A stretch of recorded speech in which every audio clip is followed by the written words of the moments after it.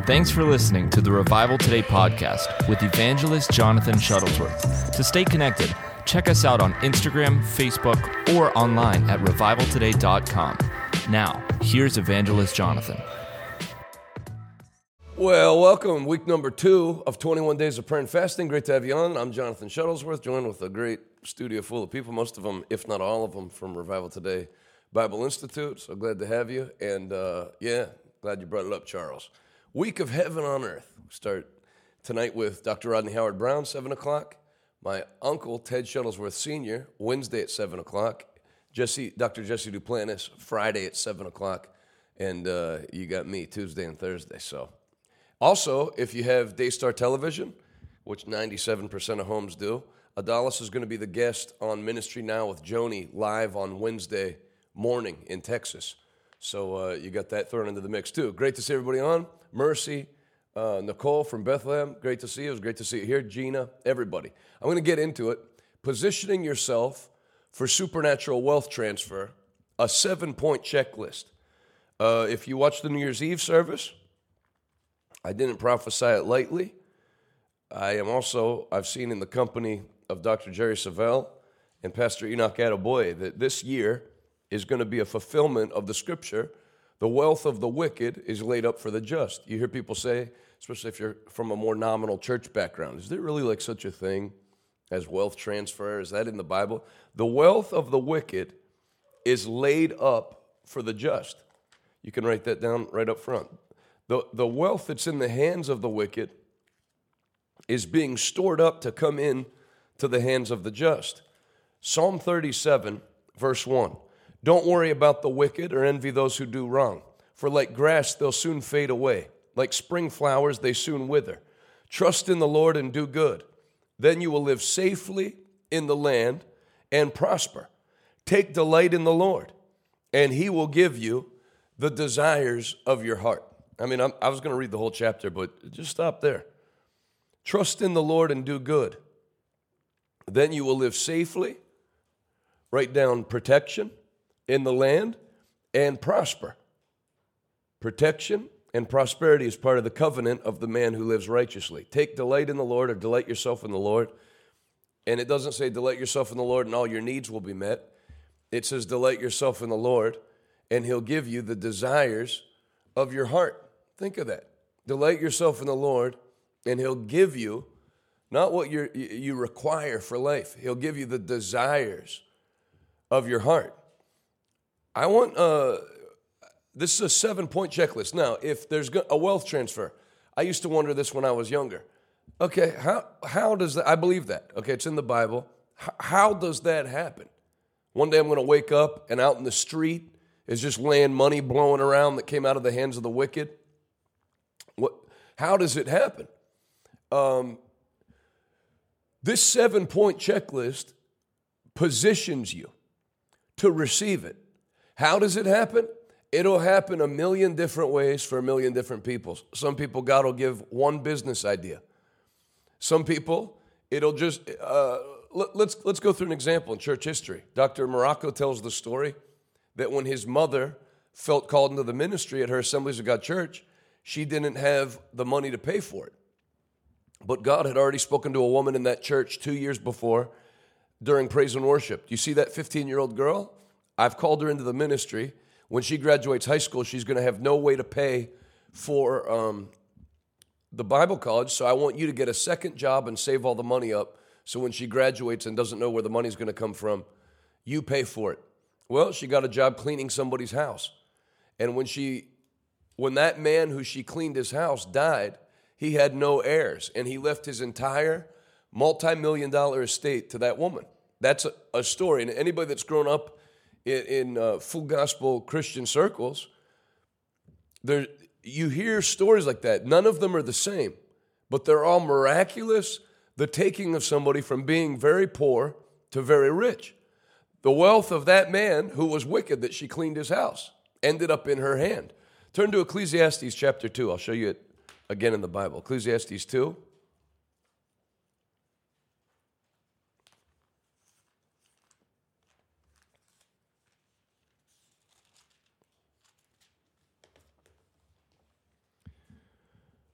Verse 26, God gives wisdom, knowledge, and joy to those who please him. But if a sinner becomes wealthy, God takes the wealth away and gives it to those who please him. In the King James, I'll find it here.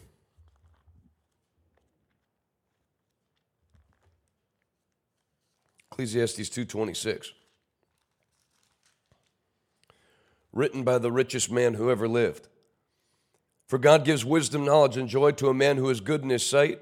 But to the sinner, he gives the work of gathering and collecting that he may give to him who is good before God. So once God sees somebody's not going to serve him, he actually puts a onus on him to acquire as much as possible to then pass it over. That guy that owned that big house and had all that wealth, he didn't realize it, but he had worked his whole life. Everything he did, once the Lord realized that man wasn't going to serve him, he accumulated all that to pass it to that woman who pleased him. Now, this year, you're going to see that happen. So you have to position yourself for anything. Just because something's in God's word doesn't mean it just automatically comes into your hand. I want to go through this 7-point checklist, but this is not one of the 7 points. I want you to understand something that very few believers understand. I want you to write down, money is not a miracle. Money is not a miracle. There are laws to economics. Very easy to understand laws. You know, I don't have enough money for food. I don't understand. The devil's been attacked. I don't believe that. You know, the spirit of debt's really attacked me. I don't think the spirit of debt ordered all that stuff on Amazon. I think you did it. So there's very concrete economic laws that money works by. Money is a reward for solving problems. The bigger the problem you solve, the bigger the financial reward. If somebody's wife doesn't like their dog being in their house, so they keep the dog, but they're going to keep it outside, and they need a dog house, and you build a dog house for them, they're going to pay you for it. But if somebody needs a 21-story office building for their company to house their company, and you build that, or you're the architect for it, you're also going to get a financial reward for that, but it's going to be much bigger than the doghouse. So the scale of the problem that you solve is what produces your financial reward. If you're not solving it, if there's no money, you're not solving problems for anybody. I'm in the ministry, but we don't have any money. I don't think you're solving problems. You might be speaking. I've told you the story of a Wednesday night Bible study I was invited to preach at. And they had a set amount that they gave you, $500. But in that Wednesday night Bible study, a businessman's son who was addicted to heroin got saved, delivered from drugs, delivered from alcohol. And the dad called the office. Said, "You don't know how much money you saved me. Between lawyers for my son, for crimes he was committing when he was on drugs, rehab, methadone clinic. I was going broke even though I'm a wealthy man." And he sent a check for $10,000. So though that church had determined a $500 reward, the scale of the problem by the anointing that I solved for that guy, he kicked in a reward. Money is a reward for solving problems.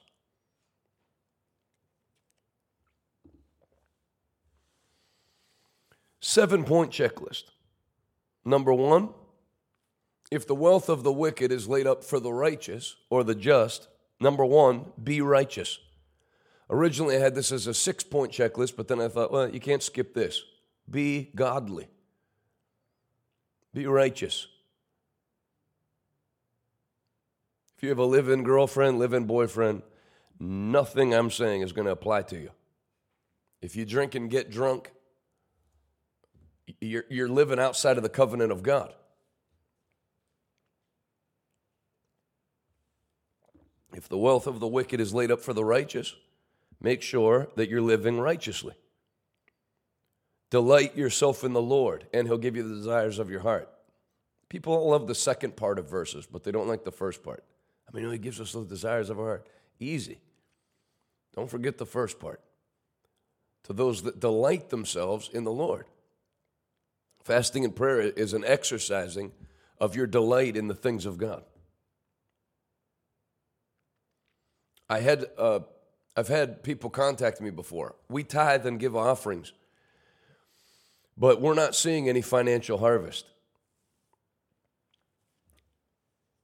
Can you pray? I don't think you need prayer. I think you need to go down a checklist. And number one, you need to hit the righteousness checklist. What's your relationship with church? If I ask you where you go to church, does it start with, well, that's a problem. You can't create your own rules for Christianity. Well, we don't go to church because we were hurt. Get unhurt and get back to church. Be righteous.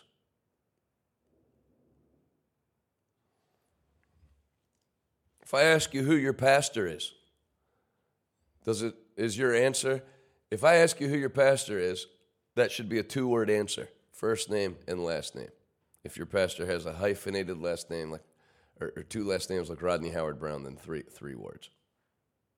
But it shouldn't be any more than 2 or 3 words. It should start with a first name, not Well, when we go to church, who's your pastor?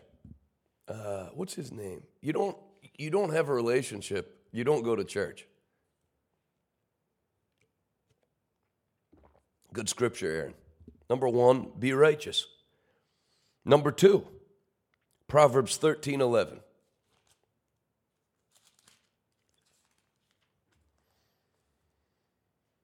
Wealth from get-rich-quick schemes quickly disappears. Wealth from hard work grows over time. Proverbs 13:11. Wealth from get-rich-quick schemes quickly disappears. Wealth from hard work grows over time. I don't know if you've met people like this, but I've met people like this, especially in Christian circles. They never work a job. It's always, hey, do you hear about this new crypto? Did you hear about NFTs?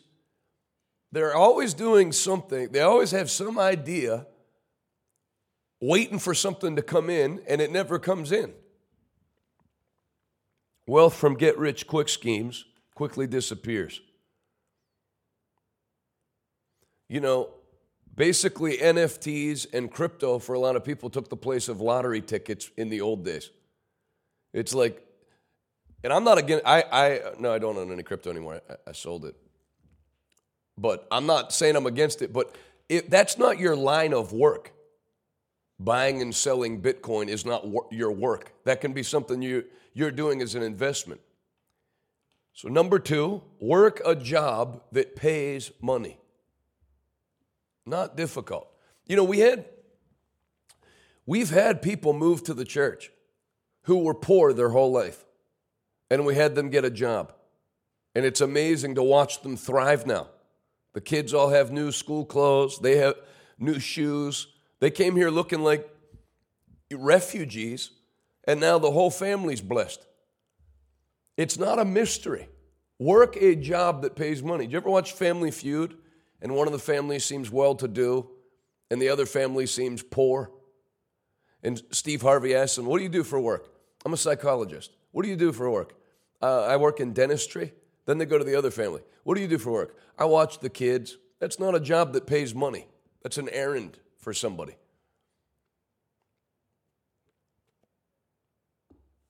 I'm kind of between jobs right now. Get out of between jobs and get a job. And if you have a job that you feel you're qualified for, that you're having trouble getting hired, get a job in the meantime and humble yourself and get something that pays money. We had a lady move here to our church that lived in her car in another state. She wrote me on Instagram and said, I would love to come to your church. I said, then come. She said, I live in whatever state. But I knew where she lived because she had come to my meetings out there. She lived in her car at a gas station. I would love to come, but I live in this state. I said, we have gas station parking lots too. Somebody said, what about being on disability? I don't know what's hard to understand about work a job that pays money. My brother-in-law works at Revival Today. He's paralyzed from the waist down. Not his legs sore or he has a foot problem. He's had no use of his legs from the age of 3, so I don't want to hear about it. I didn't say you have to work construction. You can work in customer service. What disability prevents you from working?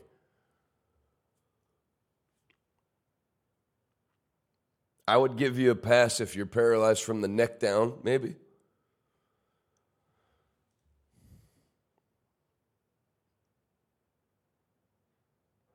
Who isn't on disability in America? Got a bad back. Don't exempt yourself.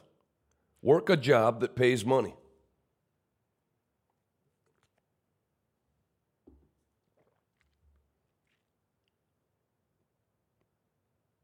Remember the pays money part.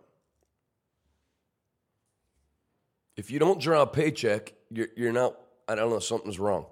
Laborers are to be given money for what they do. So, well, I do this, but it doesn't really pay anything. And I'll tell you this.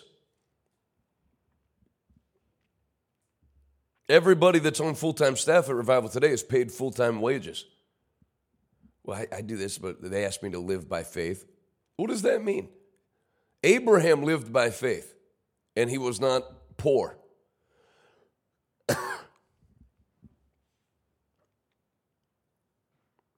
I want you to write this down under that point. Faith is not a synonym for poverty.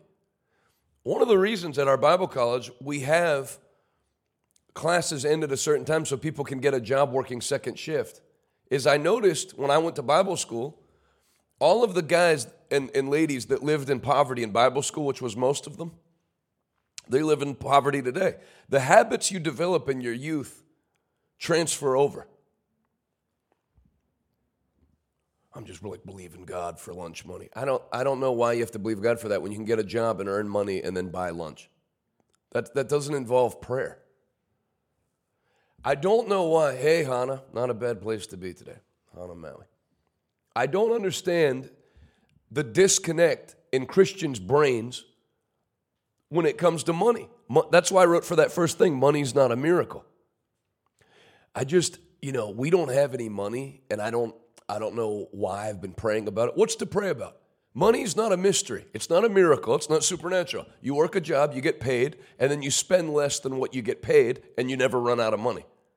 Now, the exceptions would be, I heard Ben Shapiro say one time, you can be temporarily poor, but if you're permanently poor, there's a problem. So in other words, if a tornado comes through and wipes your home out and all your earthly possessions, you're going to live at a lower standard for about 5 days or so.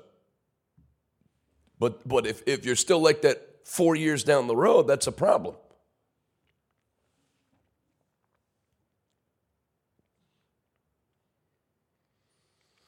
My sister, born with a heart problem. My mom and dad had no medical insurance. So that was $52,000 back in the early 80s that they didn't have. I'm not talking about stuff like that. But again, you look at my parents now, that they're out of that. They're living well.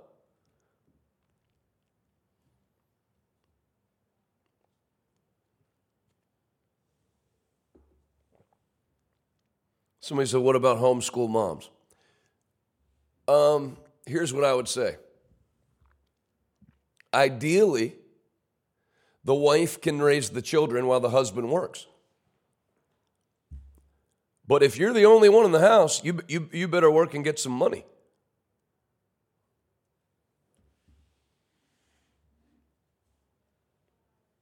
I'm not saying both parents should be out of the home working.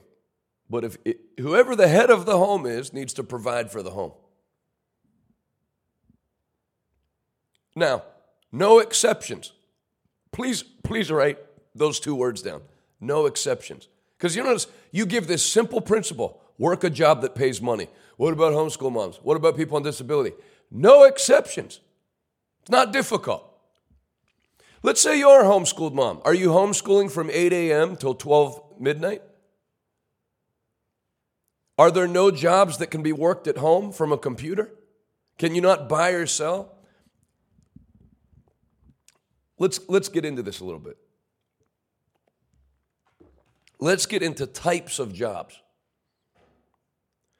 I've known lots of people in church. Do you ever notice how Christians always gravitate to low-income things? I've started to make beaded jewelry. I sell the bracelets for $15 a piece. Okay, that's fine, but I want you to think of how many $15 a piece bracelets you're going to have to sell to make a living. $150,000 a year, then you're going to have to sell 10,000 of those bracelets. So if you have a way to do that, this is going to date this video and make it outdated, but let's say like 120,000 a year, 100 a year is something to shoot for. Because that gives you the ability, that's basically the income level you need to be at to put your child in private Christian school or basically control your own destiny. I would say minimum. You know, if depending on where you live, maybe 85 at the low end. So if your salary pays you less than that, then you need to start getting a mind for a second thing that you do. Willie George, the great pastor from Oklahoma, used to teach his people to have a 6-day project. What does the Bible say? How many days are given to work? 5 or 6? 6. So the U.S. workday is 5 days. So that gives you another full 24 hours to get another project going that supplements your income. And he used to teach, not just supplement your income, work to develop that thing that's your dream till it overtakes the job that you do Monday to Friday.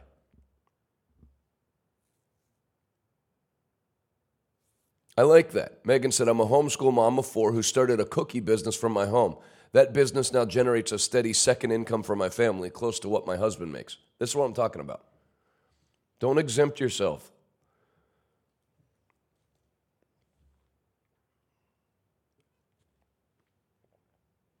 Remember, as much as you see Adalis here doing more than me, she teaches at Bible school, I don't. She leads prayer, she preaches, she broadcasts here, she does her podcast. She takes Camila to school, picks her up at school, and is with Camila all day. You'd be amazed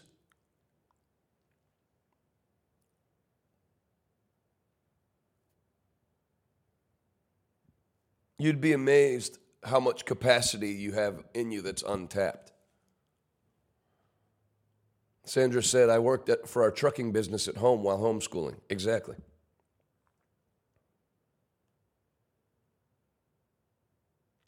Work a job that pays money. No exceptions.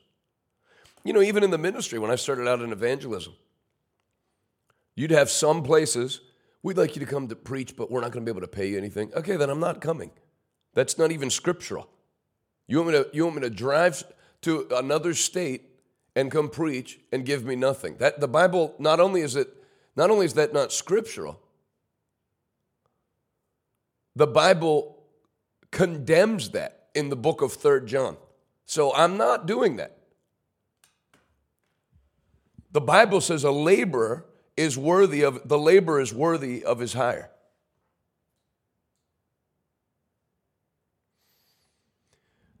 People are writing stuff about disability. Here's a thought. I have an autoimmune disorder, and when I work, I end up in the hospital. That's where healing comes in. Get healed. Rather than claim your disability, I have. Keep saying you have it, you'll always have it. You think, can Jesus not heal autoimmune disorders? I would get healed. I would say, Father, you commanded work. This is preventing me from working. Part of getting rich is having a desire to come out of poverty. Jesus saw a man who had been crippled for 38 years and said, would you like to get better? I can't. As long as your answer is I can't, you stay in the same situation for 38 years. You got to make a move. And this is why we're teaching on this.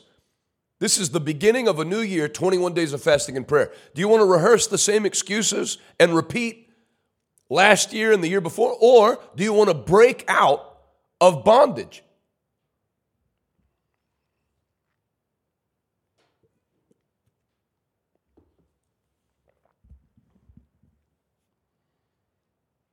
Work a job that pays money. So, people make beaded jewelry, $15 a bracelet. And then there's another pastor's wife I know that decided a few years back to start making diamond rings. Found diamond wholesalers, started making diamond jewelry. She cleared $5 million last year as a preacher's wife. Why do Christians always shoot low?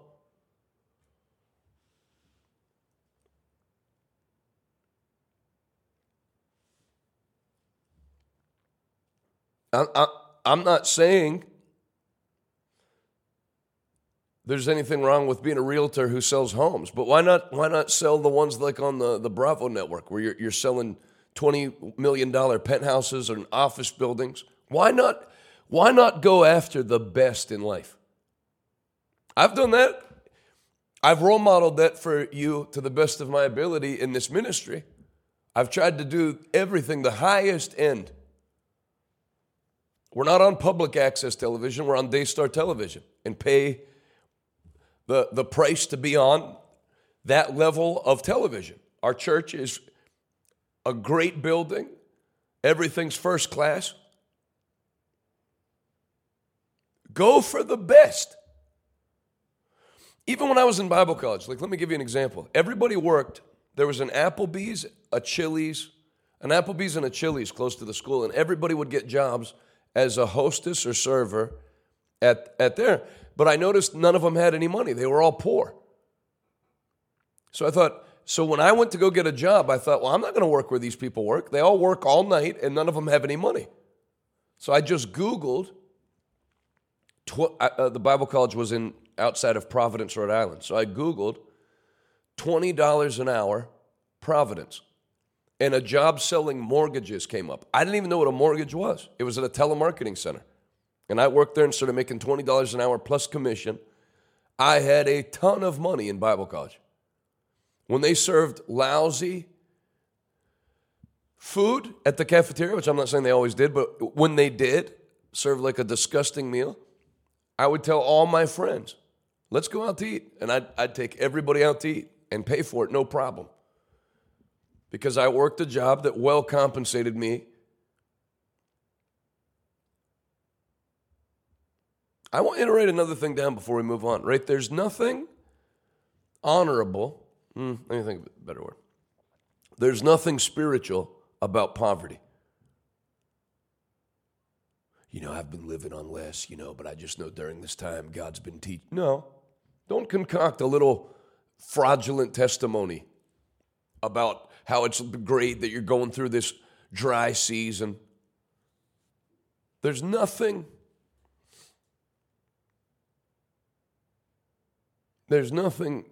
desirable about poverty. There's nothing,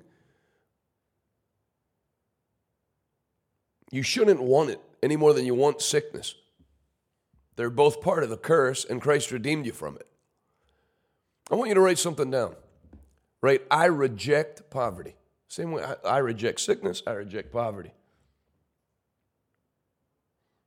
Even my aforementioned brother-in-law that's legitimately in a wheelchair, he won't use the handicap parking spaces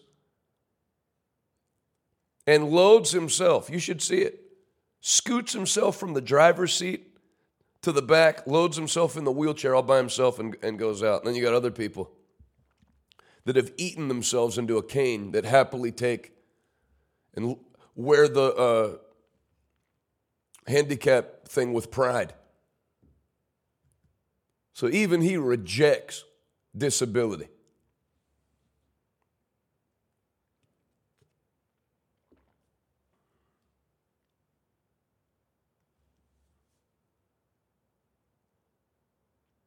Work a job that pays money. I'm hesitant to move off of this because you know when you're in my situation in the ministry, you get a lot of requests like that. We don't have any money. Why don't you? Why do you have no income of money in America, especially? We were having this conversation in Burundi. I'd ease up. How in America do you not have income? There's a hiring shortage. Well, where I live, there's no jobs. Move somewhere, like Florida, with a booming economy. There's no reason in America to not have income. So how do you not have, so either A, you're not working a job that pays money, or B, we'll move on then to number 3, Proverbs 21:20. Number 3, the wise have wealth and luxury. New Living Translation, Proverbs 20. The wise have wealth and luxury. Write that down. The wise have wealth and luxury. That's what I'm giving you here. Now, we're going to pray at 12:05. We're going to engage spiritual things. But you can fast and pray 100 days. If you are not following this checklist, or you're going, no, I don't agree with that. I don't think I have to work. Then you're going to be poor. The wise, wisdom brings wealth. Write that down. Wisdom brings wealth. Solomon was the wisest man who ever lived. What was he also? The wealthiest man who ever lived. Wisdom brings wealth. The wise have wealth and luxury. Why does he have all that? Because he's wise. You also need to lose that. You need to lose. You're never going to have wealth if all you do is criticize it. Who needs to drive a car that's expensive? You never will. Why do people need to get their own jet? You don't worry about it. You won't ever have one.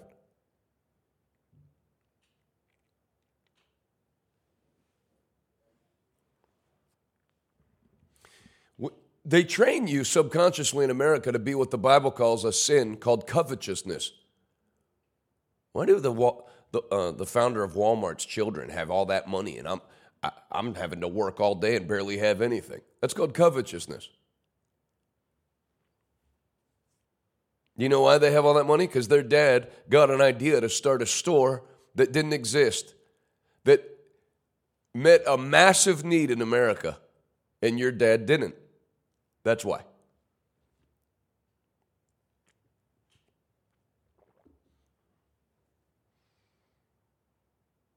Christians, by and large, glorify poverty and vilify luxury. And that's why they never have luxury.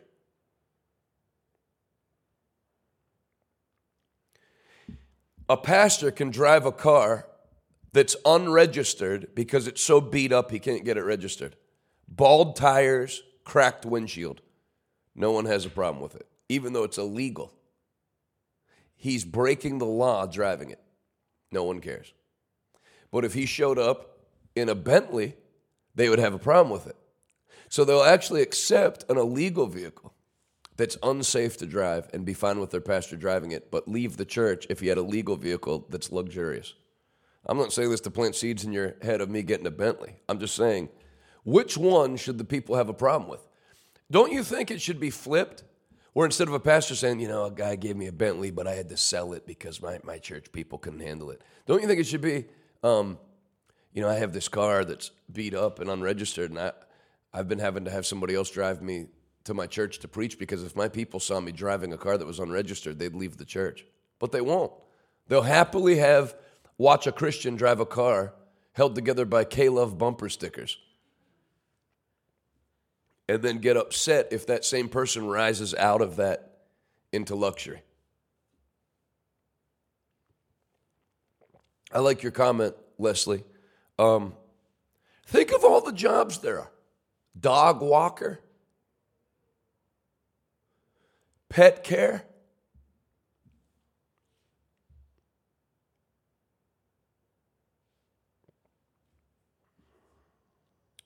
the wise have wealth and luxury, but a fool spends whatever they get. This is the Bible. Proverbs 21:20. The wise have wealth and luxury, but a fool spends everything he gets. Now, if a fool spends everything he gets, then what does that say about debt? Because the Bible calls somebody a fool that spends all they get. What if you spend all you get plus find a way to get a loan so that you can spend more than what you actually take in.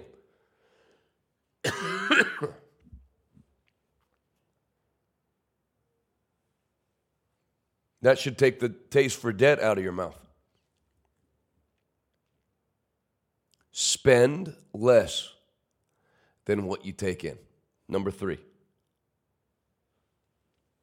Spend less than what you take in. What do you make a month? What you spend has to be less than that. It's not rocket science. Show the Lord you can be trusted don't try to appear. Don't pretend.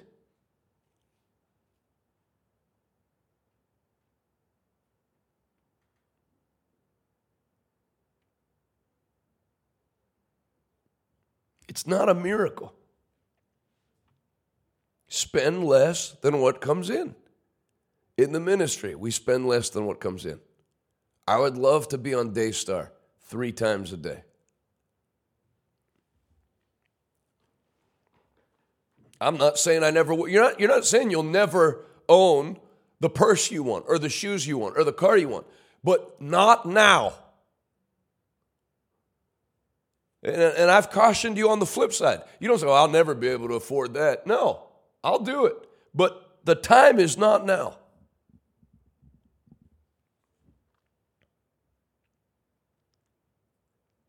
I took a pastor friend of mine to a suit store and got him a custom-made suit, and then I got one for myself. And I don't feel it. If I would have done that when Adalis and I first got married, it would have put us in financial peril for 6 months. Timing. Be patient.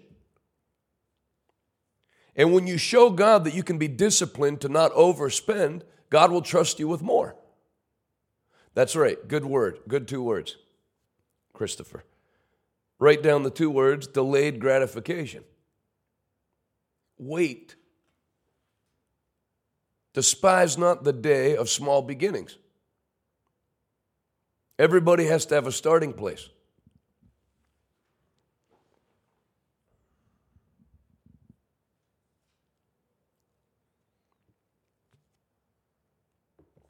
Let me give you an example.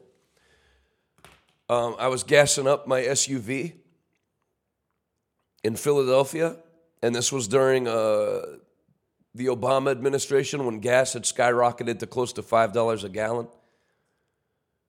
And so somebody saw it and walked over and said, man, it must be expensive to gas that up. How much is it to fill it up? And I said, I haven't looked. I actually didn't know how much it cost to gas that car up because, when you're at that time, I was starting to have employees, and when you're starting to have a budget where you're paying out $600,000 or more, you're not looking at $80 of gas. It just doesn't matter. So I said, I haven't looked. When I finish gassing up, I'll tell you. And right when I said it, the Lord spoke to me. The same way you drive this vehicle and gas it up and don't even have to think about it, the day will come where you use airplanes like that. And until that day comes, don't do it. In other words, until the day comes where you can charter a plane and go preach and you don't even have to think about how much the plane costs. Because if I had done it then, there are ministries that have planes that the plane killed their ministry because their ministry just turned into trying to raise money for the plane. 1.5 hour offering, and every sermon started to be about finances and sowing and reaping because not to set the people free, not so the people could be blessed, they had a plane to pay for. TV ministry's done that to a lot of ministries. Wait for your time. Number 3, a fool spends everything he gets. So you understand what I'm saying? And you get Christians contact you a lot. I don't have any money. Then you either are not having any income, which is unscriptural, or you're severely mismanaging your income, and the Bible says somebody that spends everything they get is a fool. You'll have people as a minister write you on Instagram, I don't have any clothes for my child who's starting school. And then you scroll back through their Instagram. Boy, you had a lot of money for mimosas and weekend trips with your girlfriend.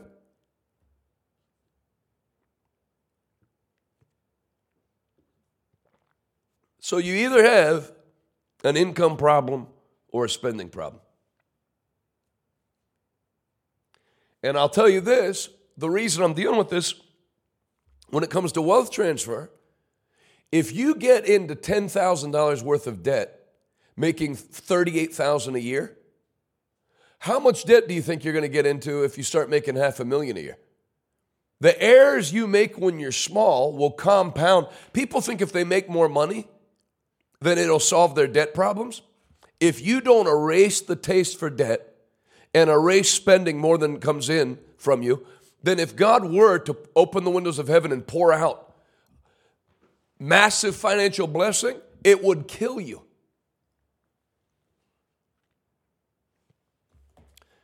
This is the book I'm going to send to everybody who sows a seed of any size today.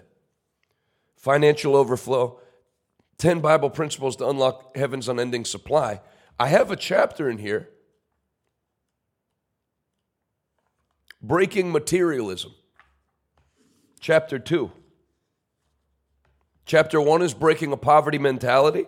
But then as many Christians as you have that have a poverty mentality, you have others that they're materialistic. Their idea of prosperity. There was a couple in a church I attended when I was younger. They got a settlement of $26,000. The next Sunday, they walked in like they just signed their first record deal to Death Row Records. Big Versace sunglasses, big Louis Vuitton purse, brand new decked. I mean, they look like NASCAR drivers. Gucci, all the logos on them. 6 weeks later, they contacted the church that they needed benevolence help because they had no money. The errors that you make when you're small will compound when you're bigger. You don't grow big to manage well. You manage well now to grow big. Write that down. You don't grow big to manage well. Well, yeah, my life's a mess right now, but when my financial breakthrough comes, then it's going to be different. No, you don't grow big to manage well. You manage well to grow big. Being said, that's $26,000, which you can spend in 2 seconds. Let me tell you something. If somebody gave you $260,000, you go like that. If you don't do your taxes, if you don't have a grip on filing your income taxes and somebody gave you $260,000, it could end you up in prison. You only pay tax on your job money. You kept the $260, never paid tax on it. You don't wait till you grow big to manage well. You manage well, and then God increases you. That's the whole principle of stewardship. If you don't tithe, making $35,000 a year, you're not going to tithe making $500,000 a year. Once I get my breakthrough, I'll start tithing. It doesn't work that way.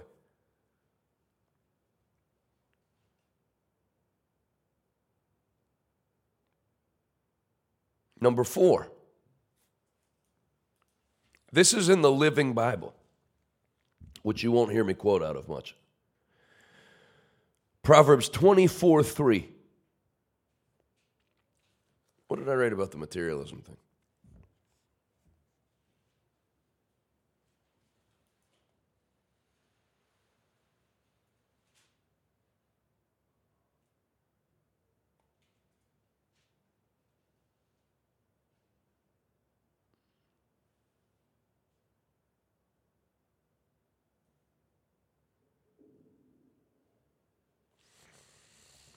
Number 4, Proverbs 24:3 in the Living Bible. Any enterprise is built by wise planning, becomes strong through common sense, and profits wonderfully by keeping abreast of the facts.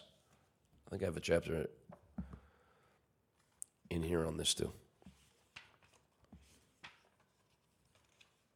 Yeah, chapter 8, The Power of Wise Planning, page 117.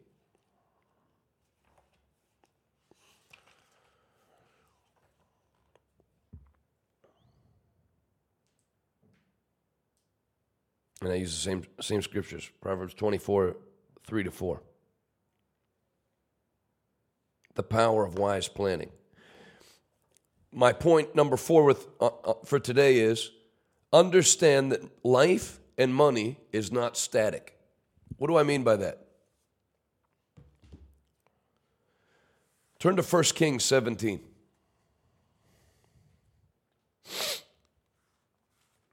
First Kings 17.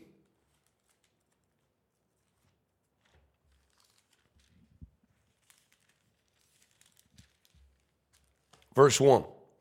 Now Elijah, who was from Tishbe in Gilead, told King Ahab, as surely as the Lord, the God of Israel, lives, the God I serve, there will be no dew or rain during the next few years until I give the word. Then the Lord said to Elijah, go to the east and hide by Kerith Brook, near where it enters the Jordan River. Drink from the brook and eat what the ravens bring you, for I've commanded them to bring you food. So Elijah did as the Lord told him and camped beside Kerith Brook east of the Jordan. The ravens brought him bread and meat each morning and evening, and he drank from the brook. But after a while the brook dried up, for there was no rainfall anywhere in the land.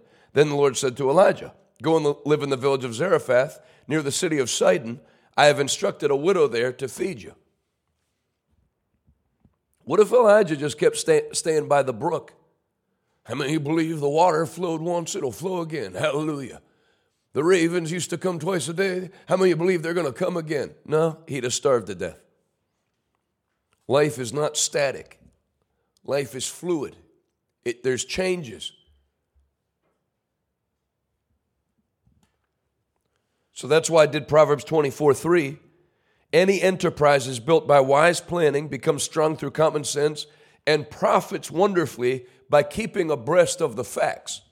What's working? What's not working? Where am I starting to see decrease where there used to be increase? Why? Keeping abreast of the facts. You can't just do something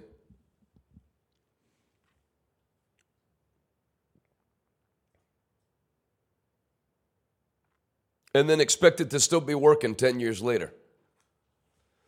That's a trap for evangelists.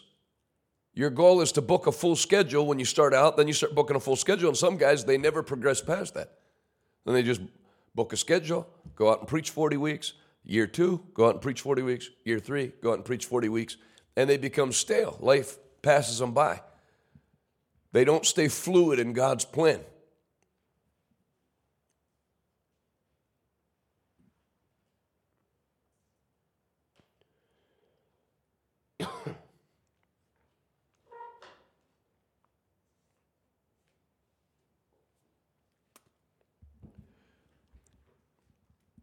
To he who uses well, more will be given, and he'll have an abundance. As you manage well what God's given you, God will give you greater assignments and bigger open doors. You have to be willing to flow. We were having great success when we were just doing evangelism and not pastoring. I never wanted to pastor. But if I had not followed that instruction, I would shiver to see where I am today. No, I'm not starting a church, Lord. Get somebody else to do that. I got a full schedule. The churches are full. I'd turn it, it might not happen overnight, but I'd end up as one of those 53-year-old evangelists that calls the same friends up, goes and preach. The people have heard him for 17 years. They're not excited. The crowd's like a third of what it is on Sunday because you're out of the will of God.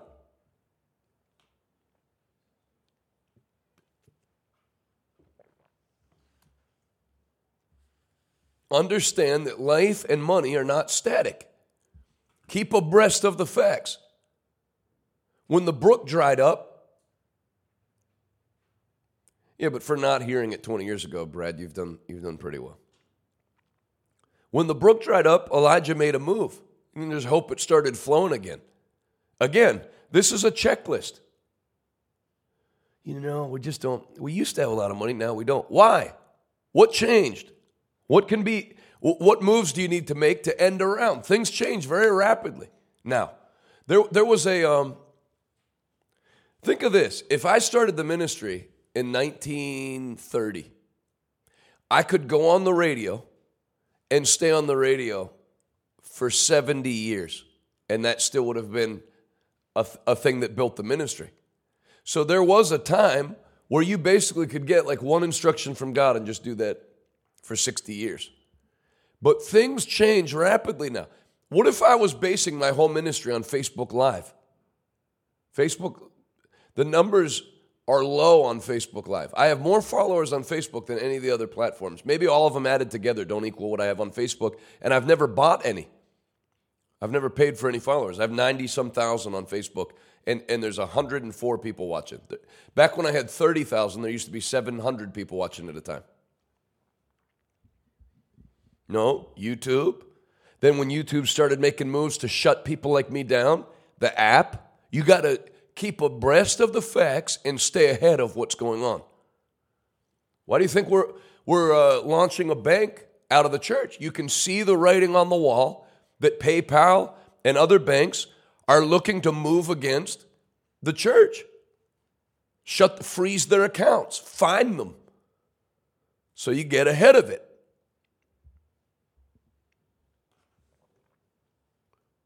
What are the new trends in business, in your business?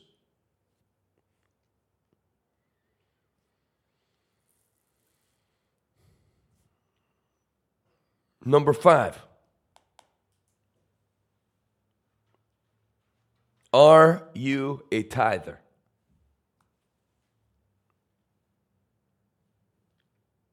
Since it's a checklist, write down, am I a tither?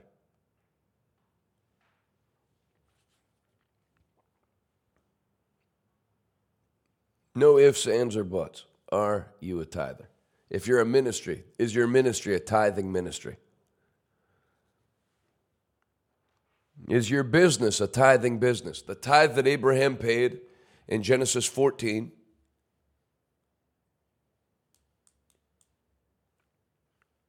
was not a personal tithe, it was a corporate tithe. I want you to write this under that point. I can either pay my tithe joyfully to the Lord, or I'll pay it tearfully somewhere else. You're going to pay the money.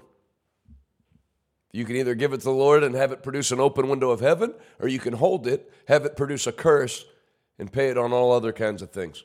Have the devourer take it.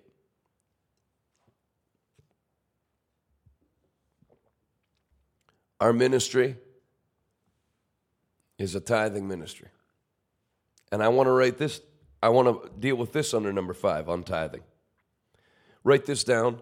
Not creative tithing, actual tithing.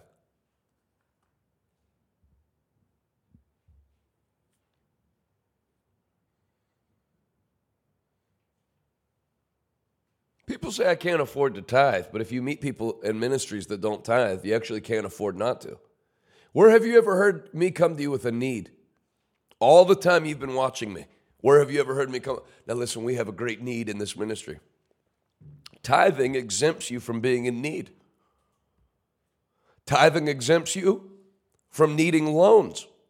I'll make you the lender only and not the borrower.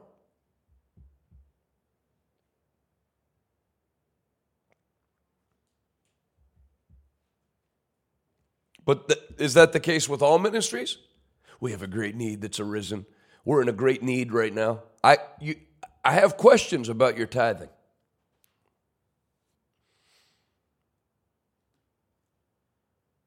Tori said my bank account was negative on a weekly basis until I started tithing. Thoughts on tithing gold or silver bullion? That's what they did in the Bible. You do it. You tithe on anything that comes in. The Lord is my shepherd, I shall not want, or I shall not lack anything. That's what the Bible says. So if you're never in need and never in lack, how can you every week present a lack and a need to people? I don't understand. I was reading a book from another minister, and he said, we never had much money in our ministry. And then he quoted another minister. He said, so-and-so always said, in the ministry, you always hang on a thin line between miracle and crisis. That's not a scripture verse. So to choose that as what your thing you say and believe is, that's going to create that for you. The Bible doesn't say when you serve the Lord, you constantly hang on the brink of financial crisis. It says, see if you return to me in the tithe and offering, see if I won't open the windows of heaven and pour you out a blessing that's so great, you won't have room enough to take it all in. Try it and let me prove it to you. Your crops will be abundant, for I'll rebuke the devourer for your sake. Don't creatively tithe. Like, want me to give you an example of creatively tithing? We have 30 students, and this is an example. I don't know if the number's right. We have 30 students at Revival Today Bible Institute. I've decided to sow a seed by waiving all of their $2,000 a year tuition. So 2,000 times 30 is 60,000. So that's a $60,000. That's what I did to tithe. That's not a tithe. Nothing left our ministry. That's discounts, and people find, especially ministries, they find creative ways to say they've given. Do you know what else I don't count as our tithe? Because it doesn't count? Paying for outreaches. Steel City Fest cost about $300,000. That was not tithe. Justin said, my family increased 5 times, at least once we started tithing. Promotion and huge salary increase, huge home increase, and so much more. I mean, most of you, there's almost no negative comments. I don't know that there's any negative comments. People, you figure out quickly the tithe isn't to help God, it's to help you. Rick wrote, the money must leave your ministry. That's what I mean. You summed it up well. When you tithe, it has to leave your hand.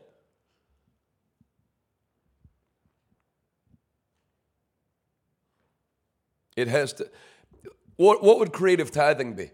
If I took Revival Today evangelistic ministry and sowed it into the Revival Today church. Then I took the Revival Today church tithe and sowed it into Revival Today evangelism. I'm taking from my one hand and putting it in the other hand.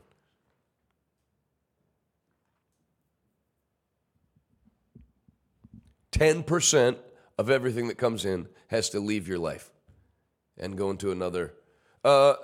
Let's be specific. Leave your life and go into a kingdom ministry, a preaching ministry, a Bible teaching ministry. What's a creative way to tithe? When your business hits $1 million a year and you say, well, I'm not going to give $100,000 to my church. My wife's always wanted to start a ministry for women who have been abused, and so we're going to start a 501c3 and we'll send our $100,000. Very few rich people can let the money leave their hand. They have to control whatever the money goes to.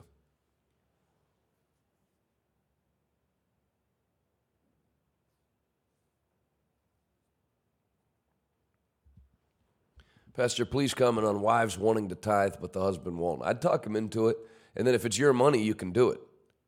You can't make him tithe on his income. We tithe, and my husband got a $20,000 Christmas bonus.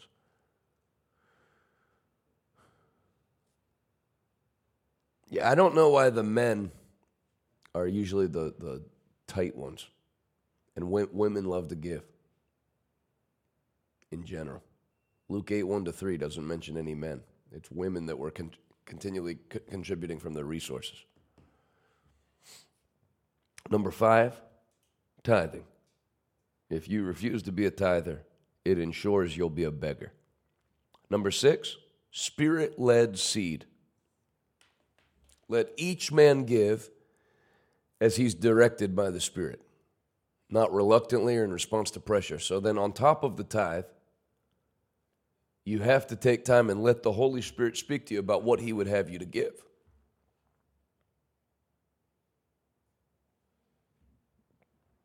Number 6, spirit-led offerings. Adalis and I went to like a nominal, they said they were spirit-filled, but it was a pretty like a community church when we lived in Maine. And then when we moved, the church we moved to was a Holy Ghost church that had special services, offerings, strong offerings every service. Probably a reason why a lot of the people that attend Revival Today Church waited or were hesitant. If I go there, they're going to, they really hit the offering hard. So when we went down to go attend that church, I thought, man, they take offerings all the time there. We had nothing, Adonis and I. So we go there and start giving. When they teach the Holy Spirit, you'd hear him speak to you, and I know me, I didn't want to give, but I'm not going to disobey the Holy Spirit. And that's when things started to explode. The offering is not to hurt you. The offering is to increase you.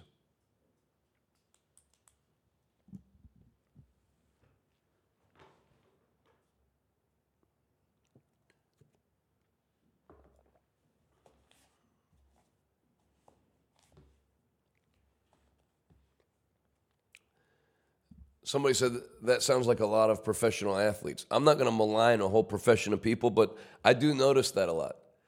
A guy will sign his first contract in the NFL when he's 23 and tithes to his church, but then once he gets a business manager and everything, next thing you know, he has the Jonathan Shuttlesworth Foundation, and that's where his charitable giving goes. People won't let it out of their hand.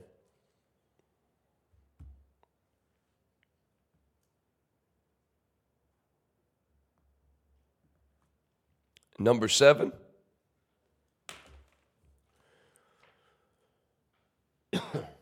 This book,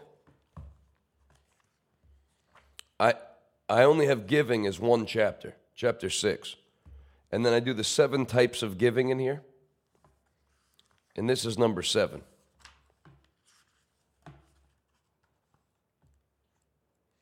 Tithe, offering. And then I have sacrificial giving, which you see sacrificial giving in the Bible coupled with fasting and prayer.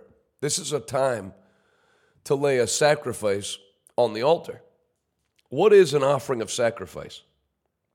An offering of sacrifice is not simply giving your best, it's giving beyond your best. Abraham is an example of a man who gave beyond his best. Abraham offering Isaac to the Lord as a sacrifice was not his best. His son was beyond his best. When God sent Jesus, he wasn't giving his best. He was giving beyond his best. God gave his only son to mankind to be slaughtered. Look at the harvest that's produced. Today's sons and daughters are still being led into the kingdom of God. Oftentimes, an offering of sacrifice is when God asks you to give everything. In my 20s, I cleared out my bank account 2 different times and gave everything to the Lord. If you're sensitive to the voice of the Lord, there will be a time in your Christianity where God will ask you to give an offering of sacrifice. When the Lord lays it on your heart, you won't be able to deny the feeling. In December 2015, I went to Nigeria to attend Bishop Oyedepo's Shiloh conference. At the conference, they received an offering of sacrifice that the people had been preparing for all year. They were instructed to give an offering that truly represented something of value. While I was standing there, I saw people with tears in their eyes lifting their envelopes to God. You could tell that they were not only giving their best, but beyond their best. As I stood there, I hated that I didn't have anything to give. I had things back home in the United States, but nothing I could access. You could only withdraw a few nairas from the ATM, and the conversion rate is 312 back then, 312 naira to $1. The most I could withdraw was around $80. No credit card companies do business in Nigeria because there's so much bank fraud, so that wasn't an option. Moreover, I couldn't stand there in good conscience holding up $80 as if it were a massive offering that brought tears to my eyes. As I was thinking about how terrible I felt, I glanced down on my left wrist and saw the Rolex watch someone had given me. I've always liked watches, and it was the most valuable personal possession I owned. As soon as my eyes locked on that watch, I knew it was the sacrifice I was supposed to give that day. When I saw Bishop David Oyedepo later that day, I put it in his hand and said, "This is from me to you. Merry Christmas." I was giving it to him as a sacrifice. It hurt. Believe me, I felt it. I gave away the most valuable thing I owned. Just over a month later, someone gave me a limited edition Breitling watch. I forgot about that. Only 2,000 of that kind had ever been crafted, and it was worth more than the watch I gave away. I know that return was triggered by my sacrifice. And then I left this out, but that was in December. In February of 2016 was when a man walked into our meeting and gave €1 million, which was over $1 million. I'm not suggesting that giving my watch is equal to Abraham sacrificing Isaac or God sacrificing Jesus. But at the time, it was the most valuable thing I had to give. I liked that watch. It meant something to me. When the Lord put his finger on it, I gave it. Furthermore, it triggered the most abundant year that we've had in the history of our ministry. Sacrifice is not giving your best. It's giving beyond your best. In Matthew 26, the woman with the alabaster jar gave sacrificially. The jar she broke was valued at more than a year's worth of wages. She was crying as she offered it to Jesus. If there are no tears in your eyes when you give, it's not an offering of sacrifice. I would challenge you not to let your life end without giving an offering that brings tears to your eyes. Wherever your treasure is, there the desires of your heart will also be. I want to tell you, that was one offering of sacrifice. I want to tell you two more. There was a man preaching named Dr. Leroy Thompson, and when he preached, I felt the Lord speak to me to give everything I had, which was $72. I wrote it out on an offering envelope. It was the year before I got married. I was 25. And I put it in the offering and went to walk back to my seat. That was everything I had. I wasn't going to get paid for another 8 days. And back then I worked for my dad, and all the money went to Lost Lamb, his ministry, and then I got a check on the 1st and 15th. So there was no way, even if someone said, hey, I'd like you to preach tomorrow night, and they gave me $5,000, that didn't go to me. So there was no way for me to get paid. So I was just going to fast the next 8 days. And on my way back to my seat, a lady said, is there a way I can give to you? I said, I'm not with his ministry. I'm just here attending. She said, I know, but the Lord spoke. She said, I have an offering for him, but the Lord spoke to me to give to you. I said, okay. And I said, I told him the name of my dad's ministry, Lost Lamb. She said, no, the Lord specifically said, don't give to his ministry, give to him personally. I'd never had anybody say that to me before. Everybody always said the opposite. This is not for you, this is for the ministry. This is not for you, this is to help hungry kids. I said, are you sure you won't get a tax receipt or anything? She said, I don't want a tax receipt. I want to obey God. I said, okay. So I told her my name. I went back to my seat and opened the check. It was made out to me for $1,000. I went from $72 to $1,000 in about 2.5 minutes. I cashed the check at the bank it was drawn on the next day. And I went from having to force fast for 8 days to probably the most money I ever had in my account. So that's for people at low levels. It's not, you don't wait till you're rich to let the Lord put his finger on the amount of money. And then a second one would be that $100,000 seed that we sowed in 2021 that gave us this building for free, $7 million. That $100,000, when we thought we were going to have to pay for this building, the full amount, to sow $100,000 at that time was borderline financial suicide. We needed all the money we had in our account and more. And the Lord put it on the heart of the owner after I sowed that to just give it to us. Seed of sacrifice. This is a year of supernatural wealth transfer. Put yourself in position to not hear other people's testimonies, but to have your own testimony. And I wrote this 7-point checklist. I'm going to send this book to everyone who gives today because I wrote this book right after our ministry hit the $1 million level. And I made a note of the 10 things. That's why it's Financial Overflow, 10 Bible principles to unlock heaven's unending supply. I wrote a 10-point checklist here. What did I used to not do that I now do? What did I used to do that I now don't do? What changed? God didn't change. What did God change in me, or what did I discover out of God's word that brought me from a negative bank account to a 7-figure bank account? Because steps are repeatable. So that's why I wrote this. And I feel like with this checklist I did today that's fresh, after dealing with 7 more years of dealing with people from the time I wrote this book and now pastoring, Hope said, I'm so happy when the Lord put his finger on our last $40. We gave it. Can you guys get that video ready of John and Hope Herrera testifying in Montreal? Let me know when it's ready. And I'm going to give you an opportunity to give before we go into prayer today. Don't let this 21-day fast go by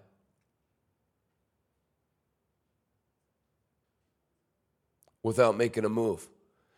If you guys can, put the ways to give on the bottom of the screen, and I'll have them play this testimony. And then if you're also able to keep me on the side, I want you to listen to this while you ask the Lord what he would have you to give. I'm going to throw this in too. Something does happen when you give at the $1,000 plus level, 1,000 or more. It takes you from being somebody that tips to God to somebody that gives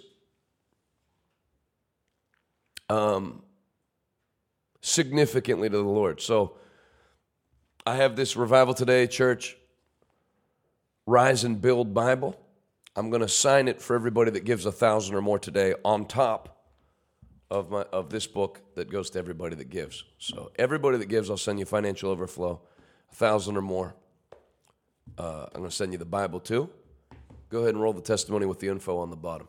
Hi, everybody. My name's John. We're from Calgary, Alberta. My wife, Hope, is the one that came across Jonathan.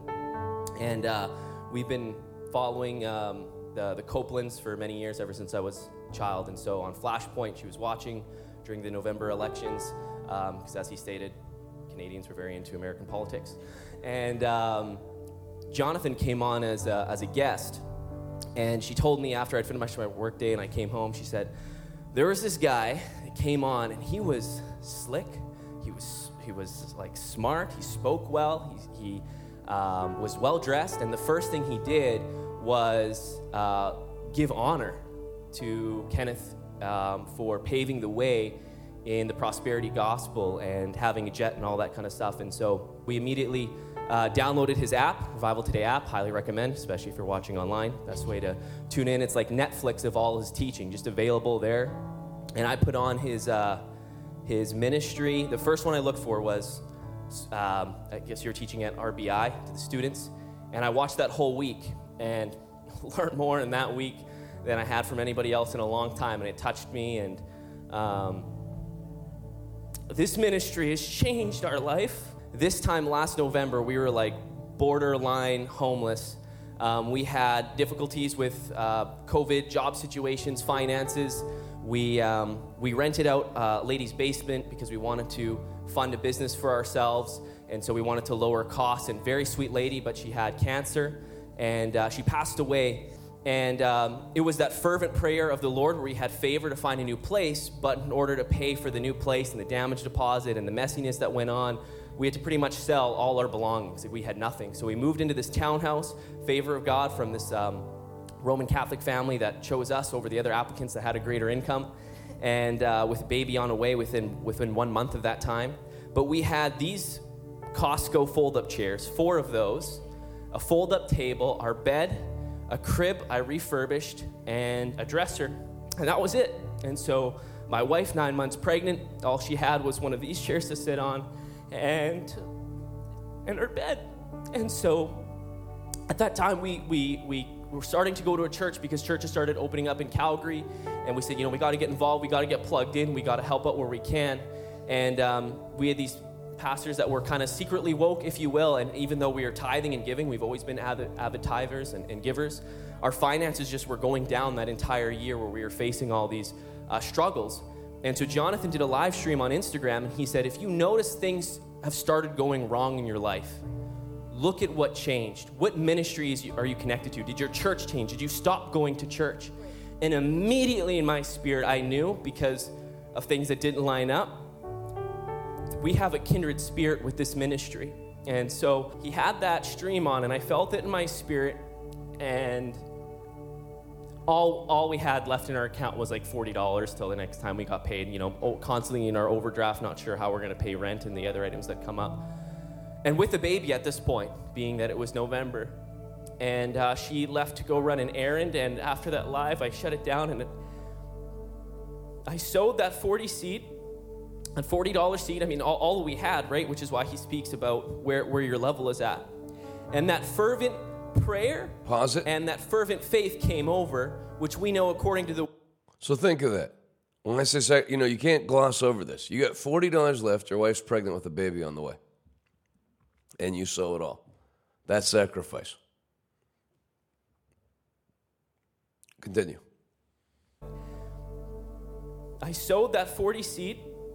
a $40 seed, I mean, all we had, right? Which is why he speaks about where your level is at. And that fervent prayer and that fervent faith came over, which we know according to the word availeth much. And I just said, Lord, I need you to turn this entire situation around. And he did. Hallelujah! Pause it again. Things began. Notice, too, that after sowing the seed, he engaged his faith. Because there's something about when you give of the Spirit, it activates your heart. Lord, I need you. I did that. No, you don't block that guy. It's fine. You misunderstood what he was writing. He's saying he pushed through his fear. So, what was I going to say? I did the same thing when I gave that $100,000 at Dr. Rodney's. I gave it, Lord, I'm believing you for favor. See, when you just sow something, there's no engaging of your spirit. When you sow sacrificially, it activates your spirit. You'll notice, you start talking to the Lord.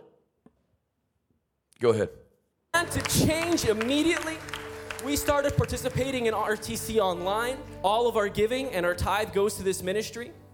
And the first thing that happened a couple of weeks later, my work, which I had maybe started 3-4 months before, said, you know what? We're going to change your salary, and I work commission, so, there's extra opportunities to earn there, but my salary was $50,000. They said, you know what? We're going to up that to $80,000 starting in the new year, and we're going to back pay you from since you started. Never done in the history of that company, because our God is good. He's alive. He's an amazing father, and he always takes care of his children. Then that business we started began to double and actually began to out-earn what I earn as a living from a 9 to 5. And God has continued to increase us. I tell you the same time, because who you're partnered with impacts your daily life, right? When Peter went out to get the fish, what happened? His partners came and their boats overfilled as well. So for us, when they ran out of room in their church, we ran out of room in our house with furniture, with clothing, with toys. We've lacked nothing. And I'll be honest with you, money has been like air. The Lord told me if you never comment on the gas prices, you never comment on food, you just get what you want, because the Lord is my shepherd. I shall not want, I shall not lack. And if he did it for me, he'll do it for you. So there's going to be people that give. People give every day on these broadcasts, but somebody is going to give like he gave, and it'll change the rest of your life. Somebody was asking for the phone number. Put the full screen up on how to give, and then we'll go to prayer in a couple of minutes. Phone number is 412-446-2332. If you've never done it in your life, ask the Holy Spirit what he'd have you to give. Hey, Yasmin. Nice to have you from Saudi Arabia. I'm on every day at this time. Would love to have you join us.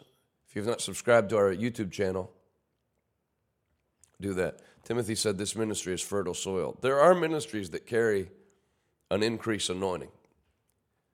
And we are one because we have the testimonies.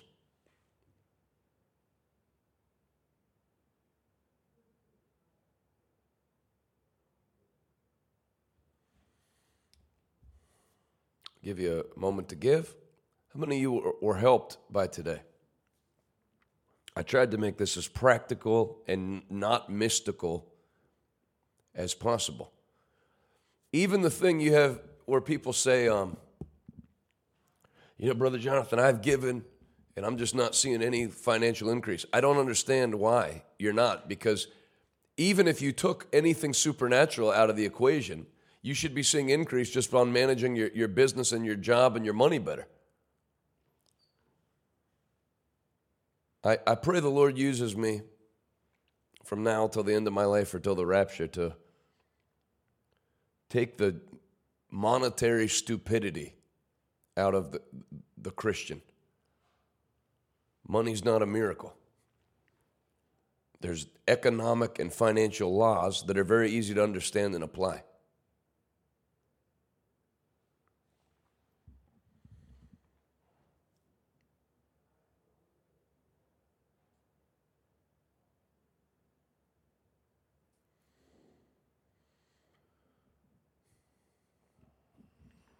Thanks for joining. Thanks for registering for fasting and prayer.